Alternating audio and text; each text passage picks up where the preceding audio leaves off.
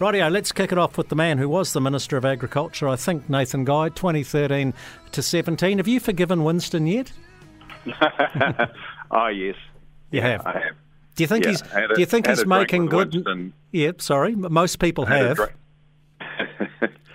Happy New Year to you too, Jamie. Yeah. Haven't caught up for a while.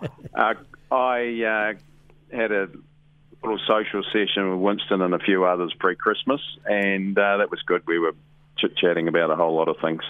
So, yep, he made the decision he did in 2017 for a variety of reasons, and as we all say, that was a moment in history, and we look back and think, what could have been?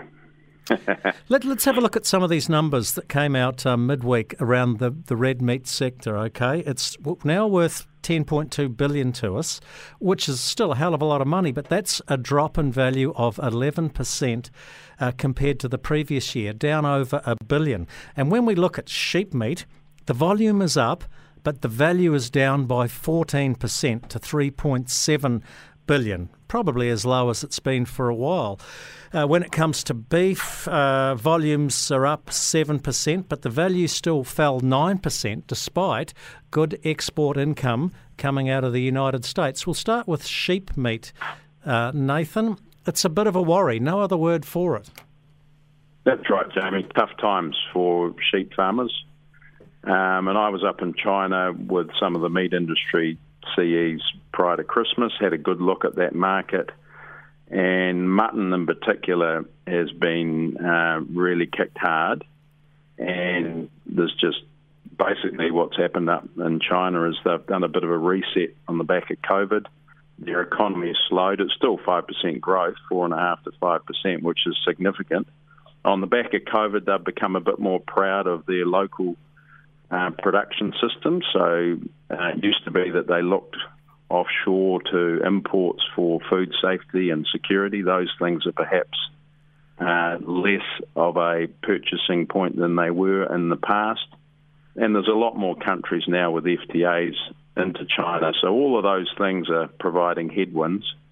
And I think also what we shouldn't forget is that China takes a lot of the carcass, pretty much nearly 100% of everything in a sheep carcass heads up to China. So it is a significant market. And then the next question you might ask is, should we diversify? Well, we've got a great FTA with the UK, but once again, there's a price point, and companies are thinking about it, but it's very difficult with supermarkets and things up there. But there is opportunity, and we know that India is something that the government's very focused on, and that may take a while to be realised, but I think there are some opportunities for our red meat farmers to be positive about into the future. But right now, I acknowledge it's pretty tough. Yeah, I think if the world economy improves, when and if it improves, that'll certainly help the likes of lamb, which is not a niche, but a higher end product. It's going into the food service industry. It's a wonderful product as well. Now, beef, lamb's down 14% in value, beef's down 9%, and that is despite American beef farmers getting record returns and us getting really good returns for the stuff we're exporting to the US.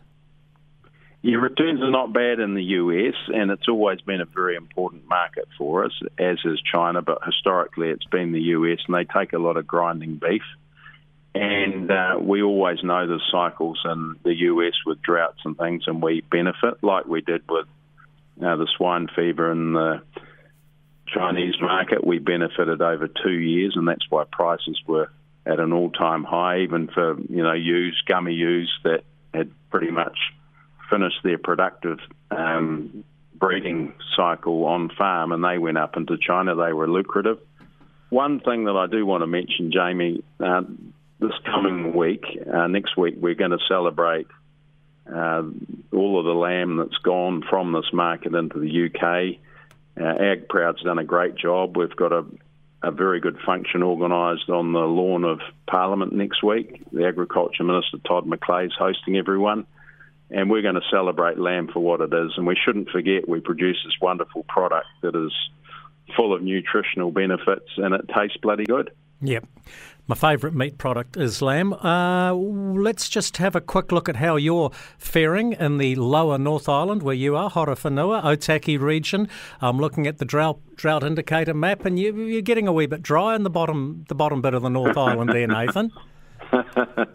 We are. What's a bit different this year is the heat seems to be more intensive.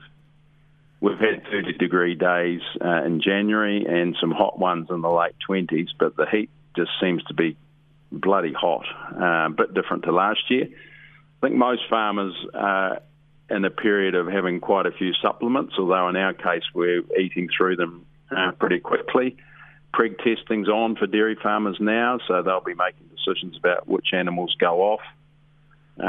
A good, quick, early decision is often the best one, and that, versus milk supply and payout and things, so farmers have to be pretty focused on getting mouths off at the moment if they haven't got enough grass or supplements on hand, and they're the decisions that we're weighing up right now. Early decision makers are always rewarded. Hey, Nathan Guy, former Minister of Agriculture, even though Winston cost you your job, great to chat to us. Thank you for your time today on The Country. Good on you, Jamie. Good on you. Have a great weekend. There we go, Nathan Guy.